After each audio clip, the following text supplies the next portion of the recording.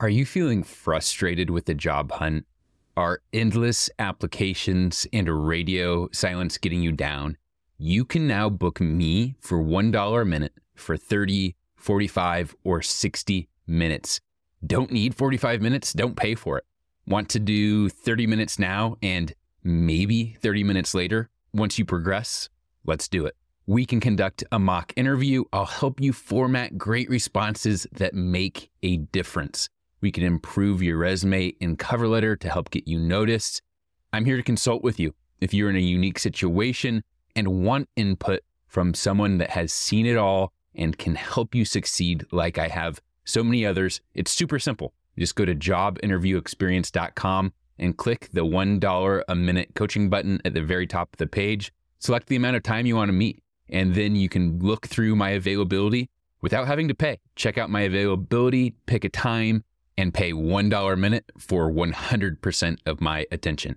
It's blocked into 30, 45, or 60 minutes, so we won't go over. You won't get charged any more than what you pay at checkout. Remember, the faster you invest in yourself, the faster you land that dream job. Go to jobinterviewexperience.com or follow the link in this episode's description. I'm excited to meet and help you take control of your career today.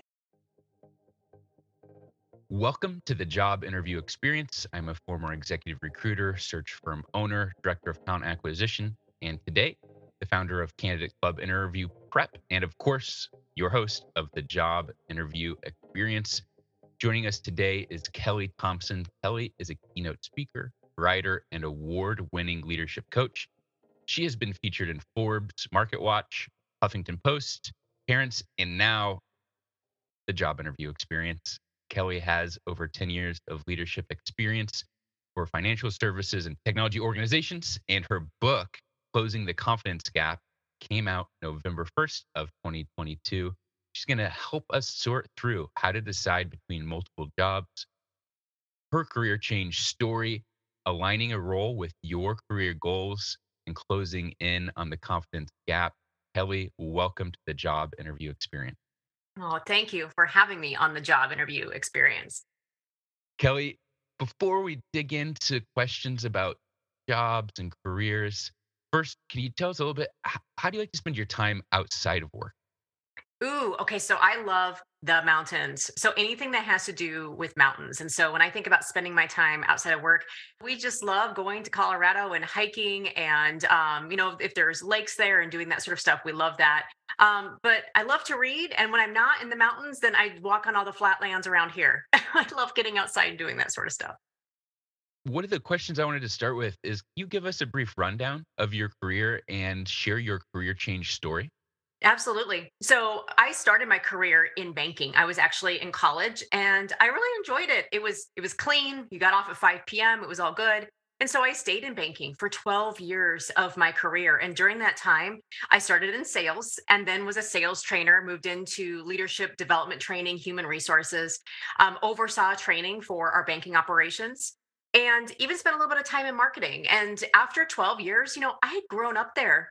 They'd raised me since I was a baby. They saw me get married. They saw me have kids. They saw me go through a divorce. I mean, I think a lot of you who've been in a career for a long time can relate to that. Like, gosh, these people feel like they've been my community that have not only I've worked with, but have helped me through a lot of hard things.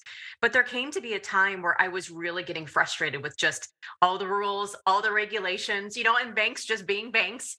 I liked to kind of do things and ask for permission later, which doesn't always work well when there's 6 rounds of compliance approval needed.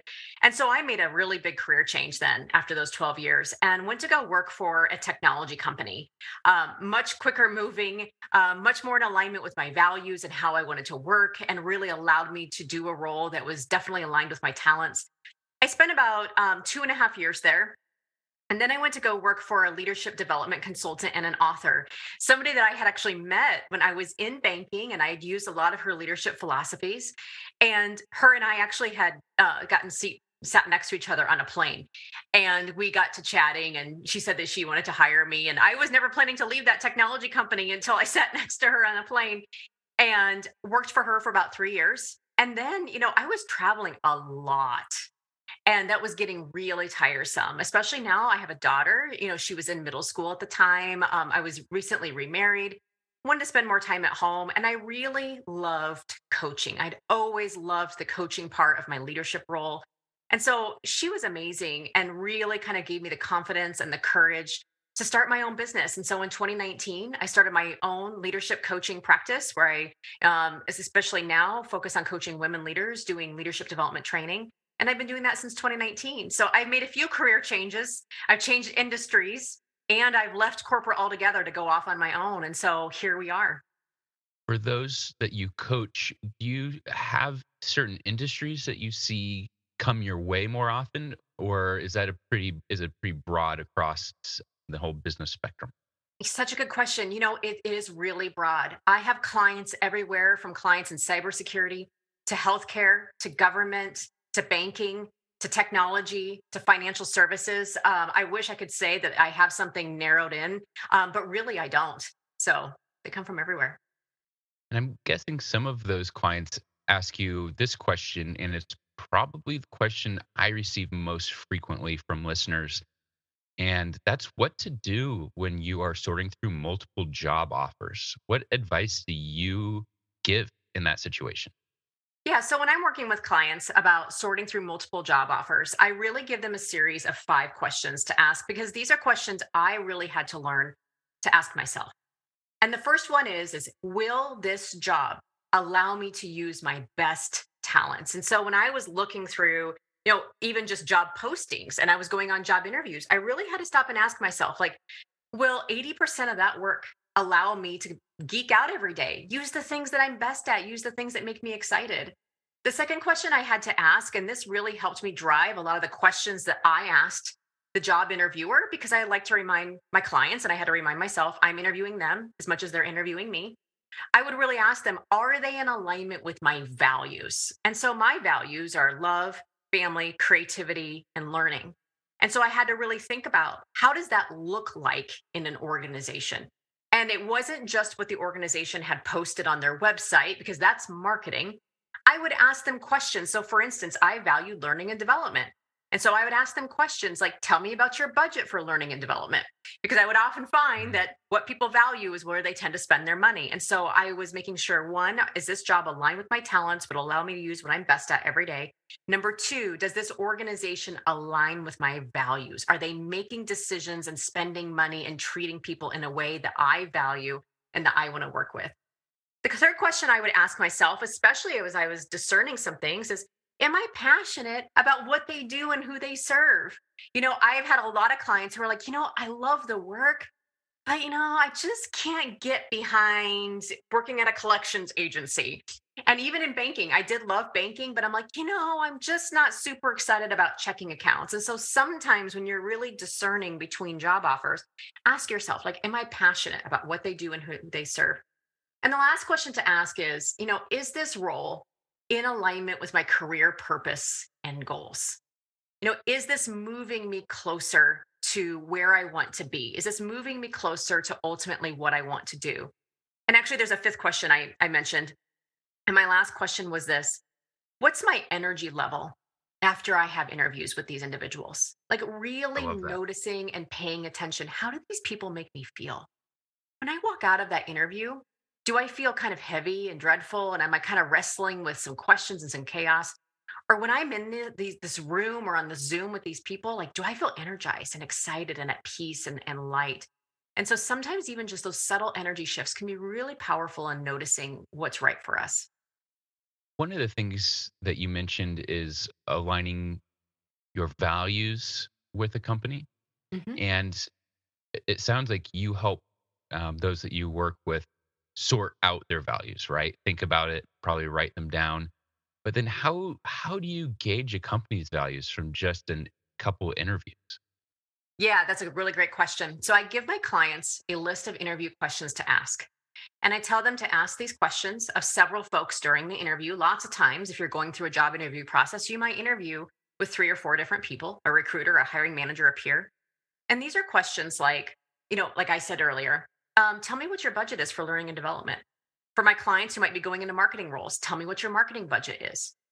Another great question that I like to ask when it comes to discernment on, how supportive they are on leading change or how do they treat people in a rollout. There's questions like, tell me about the last decision that you implemented that didn't go well. How did you recover? How did you communicate that to people? Tell me how you lead change management events. Tell me how your organization handles unexpected challenges. Especially during the recession, right? Like, how is your organization communicating and supporting individuals in the most recent recession?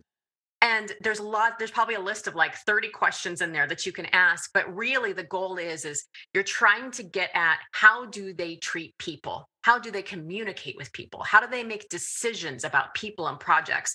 How fast do they make those decisions?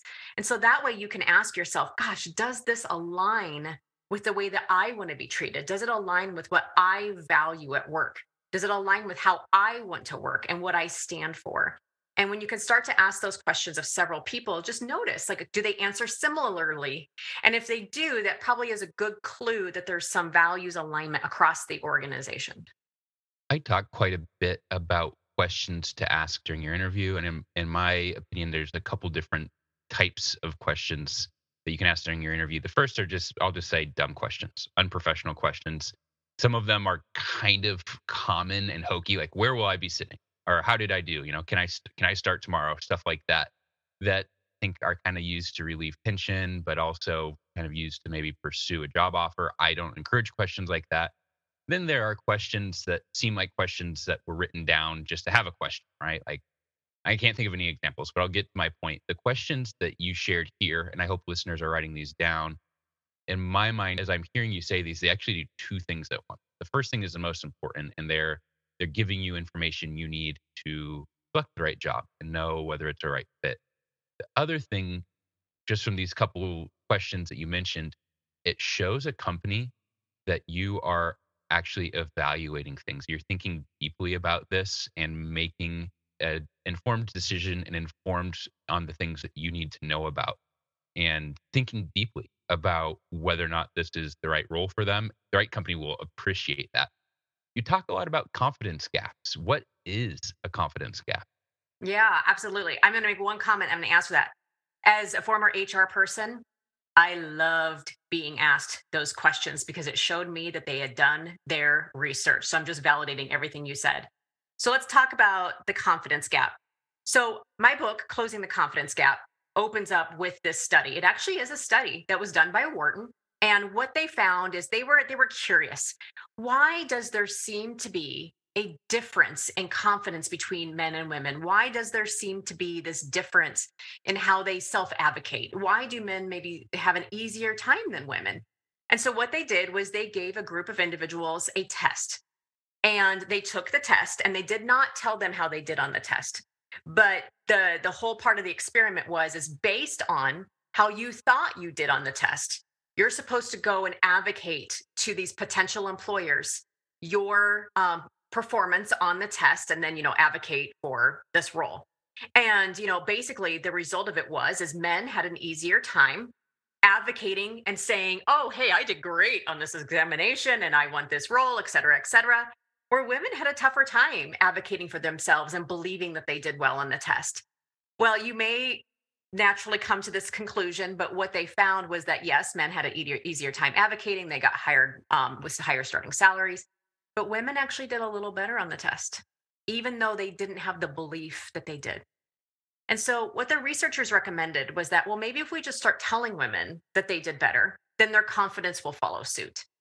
And so my book, I argue, actually, that's not going to cut it, because to close the confidence gap is actually twofold. To close the confidence gap, we need more women in positions of leadership. Only 26% of C-suite leaders are women.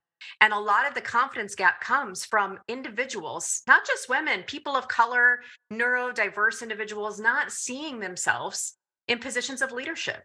We've never seen ourselves using healthy self advocacy and given benefit of the doubt and being successful without being perfect. And so, this book really tackles two challenges. One, it talks about a lot of the systemic issues that are at play in organizations today as it relates to, women the unpaid workload, the confidence gap, gender pay gaps, seeing women in leadership, likability biases.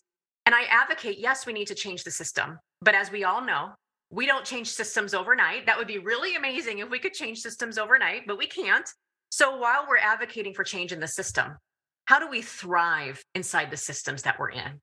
And so the book also gives readers tools on how to thrive in spite of these circumstances while we also advocate for change. It gives them tools to know what their talents are. A lot of the questions that I asked here really identify their values, know what their unique skills and strengths are, how to speak up and advocate, how to negotiate your salary, how to really trust your gut and, read your energy in situations and those sorts of things. And so, it really does, give a both and solution to closing the confidence gap by giving practical tools while also advocating for change. And I've had men read it and they really enjoy it as well, because it gives them just another inside look on what probably 50% of their colleagues are working through at work every day. Say you were in a room with 100 people, and we'll just call those 100 people our listeners. Who would this book be right for out of that group of 100 business people? The ideal audience for this book is women, corporate women leaders. And when I say the word leader, you don't always have to manage people to be a leader. I call a leader as anyone who wields influence. And so it could just be someone who is passionate about advancing their career, passionate about finding career clarity. But the ideal audience is a woman. She's usually between 25 and 55. She's kind of in career mode, and looking for ways to find more clarity and confidence in her life and career. I like what you said about leadership because leadership is not something that one day you're granted and you're told now you're a leader or that's on your offer letter to be a leader. That starts when people decide to start taking that role. Being a leader could be deciding not to have certain types of conversations at work or guiding conversations a certain direction. It could be giving tasks to yourself. Maybe if you're earlier in your career, instead of waiting to receive them as your career grows, it is something that becomes more obvious just based on your role and duties. But it is not something you have to wait for. Yeah, I actually talk about that with my clients a lot. A lot of them tell me, well, maybe I'm just a professional right now, but I want to be a leader.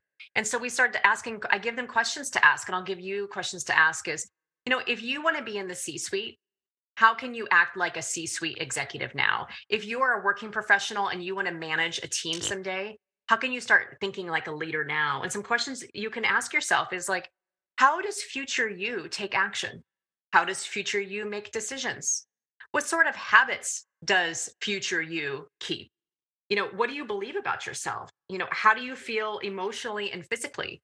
What sort of decisions do you have to make? And I just can't agree with you more that when we want to step into those roles, the key is how do we be that now? I think a lot of people think, well, I can be successful as a future leader, as a C-suite executive, but as many people have said, what got you here won't get you there. So it's really thinking about what mindset shifts, what habits, decisions need to change so I can start embracing that now and be the successful leader that I want to be, when that opportunity comes to present itself.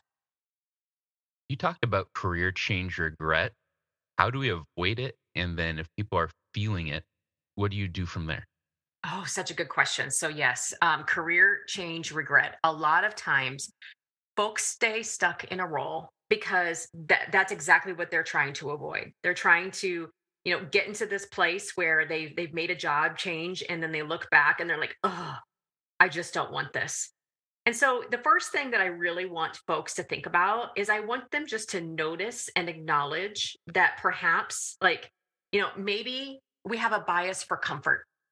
Do we have a bias for comfort here because the job is easy and I know people? And that's where we can really get stuck into the golden handcuffs. And the golden handcuffs are is we stay in a job that's kind of okay, but it's really an energy drainer for us because the money's good and we have good benefits. But honestly, it's just sucking the life out of you. It's really not, moving you forward. And it's a different type of burnout. There's a type of burnout called rust out. And that's basically when you are not using any of your best skills and talents. And so the work feels really draining. So that's the first one. We stay in the wrong career because we fear the regret. We think, gosh, what if I make this move and I realize that, my current job wasn't as bad as I'm making it out to be. So I'm just going to stay there. The second thing that keeps us there is that bias for comfort. We prefer the hell we know to the hell that we don't know. In fact, one of the things that the ego hates most is ambiguity. And, speaking from my own personal experience, and through other individuals I know, I mean, a lot of people say, well, gosh, why do people stay in abusive relationships? Why do they stay in situations that aren't good for them? And because there's this bias that says, well, you know what, at least it's the hell that I know. At least I know this hell, at least I know what to expect. Because ambiguity is scary.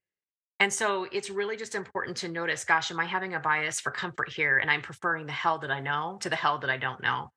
And then the last one is sometimes it's just junky old doubt and imposter syndrome. What if, I think what keeps people in their current jobs, the regret, the bias for comfort, but, they think to themselves, what if I've just been lucky here?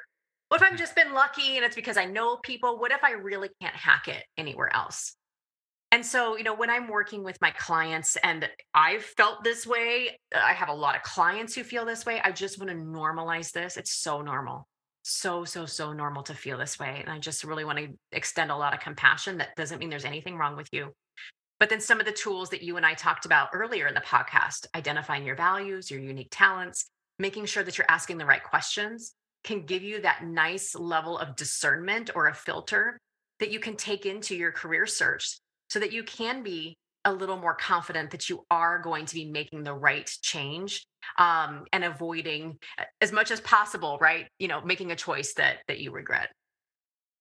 For our listeners that want to learn more from you and start following you, how can they connect with you online? Yeah, the best place to come is go to my website at kellyraythompson.com. I'm Kelli with an I, R-A-E. I've got some free downloads on there for you. You can just click my downloads tab, and there's actually a free career clarity guide that you can go take a look at. And that will help you answer a lot of the questions that we talked about today. Otherwise, I hang out on Instagram and LinkedIn, and I'm at Kelli Ray Thompson. We will link to those in this episode's description. Everything you shared will help build confidence, give new ideas. But sometimes we just need a little motivation to get over the hump that might be applying to jobs today or to keep going through the ups and downs of a career search. Can you share some words of encouragement, or what motivation should our listeners have on their minds going throughout the rest of their week? Here's some words of encouragement. I've been in a situation where I knew I needed to make a change, but I just didn't know what I wanted. I didn't know what the right thing was going to be. And I work with a lot of clients who know they need to make a change, but they're like, Kelli, I just don't know what I want. I just talked to somebody like this morning. So here's my tip for you. I want you to make a list of everything you don't want. Because lots of times when we know we need to make a change, we can just be so stressed out and so mired in some of the challenges that we just don't know what we want. We just don't know what we want. But if I ask folks, and I bet if I'm asking you as you're listening, can you tell me 3 things that you know for sure you don't want? Most people can be like, oh, yeah, I can give you a list of 10 things I don't want. So I want you to start there. Make a list today in your career, whether you're thinking of making a career change or you're just wanting to do something different at work. Make a list of 3 things that you don't want and take action on one of those that feels simplest this week. And just notice how maybe you feel a little bit more confident and a little bit more empowered from taking something away and taking action on something that you know you don't want. Kelli, thank you so much for joining us. I just love what you've shared. I look forward to our listeners benefiting from this episode and continuing to benefit from your work. Thank you for joining us, and hopefully we'll have you back on the job interview experience soon. I'd love to come back. Thank you.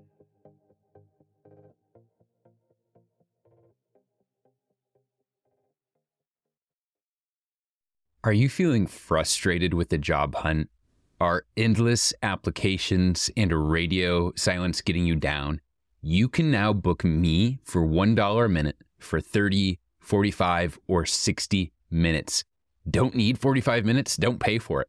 Want to do 30 minutes now and maybe 30 minutes later? Once you progress, let's do it. We can conduct a mock interview. I'll help you format great responses that make a difference. We can improve your resume and cover letter to help get you noticed. I'm here to consult with you if you're in a unique situation and want input from someone that has seen it all and can help you succeed like I have so many others. It's super simple. Just go to jobinterviewexperience.com and click the $1 a minute coaching button at the very top of the page. Select the amount of time you want to meet, and then you can look through my availability without having to pay. Check out my availability, pick a time, and pay $1 a minute for 100% of my attention. It's blocked into 30, 45, or 60 minutes, so we won't go over. You won't get charged any more than what you pay at checkout. Remember, the faster you invest in yourself, the faster you land that dream job. Go to jobinterviewexperience.com or follow the link in this episode's description. I'm excited to meet and help you take control of your career today.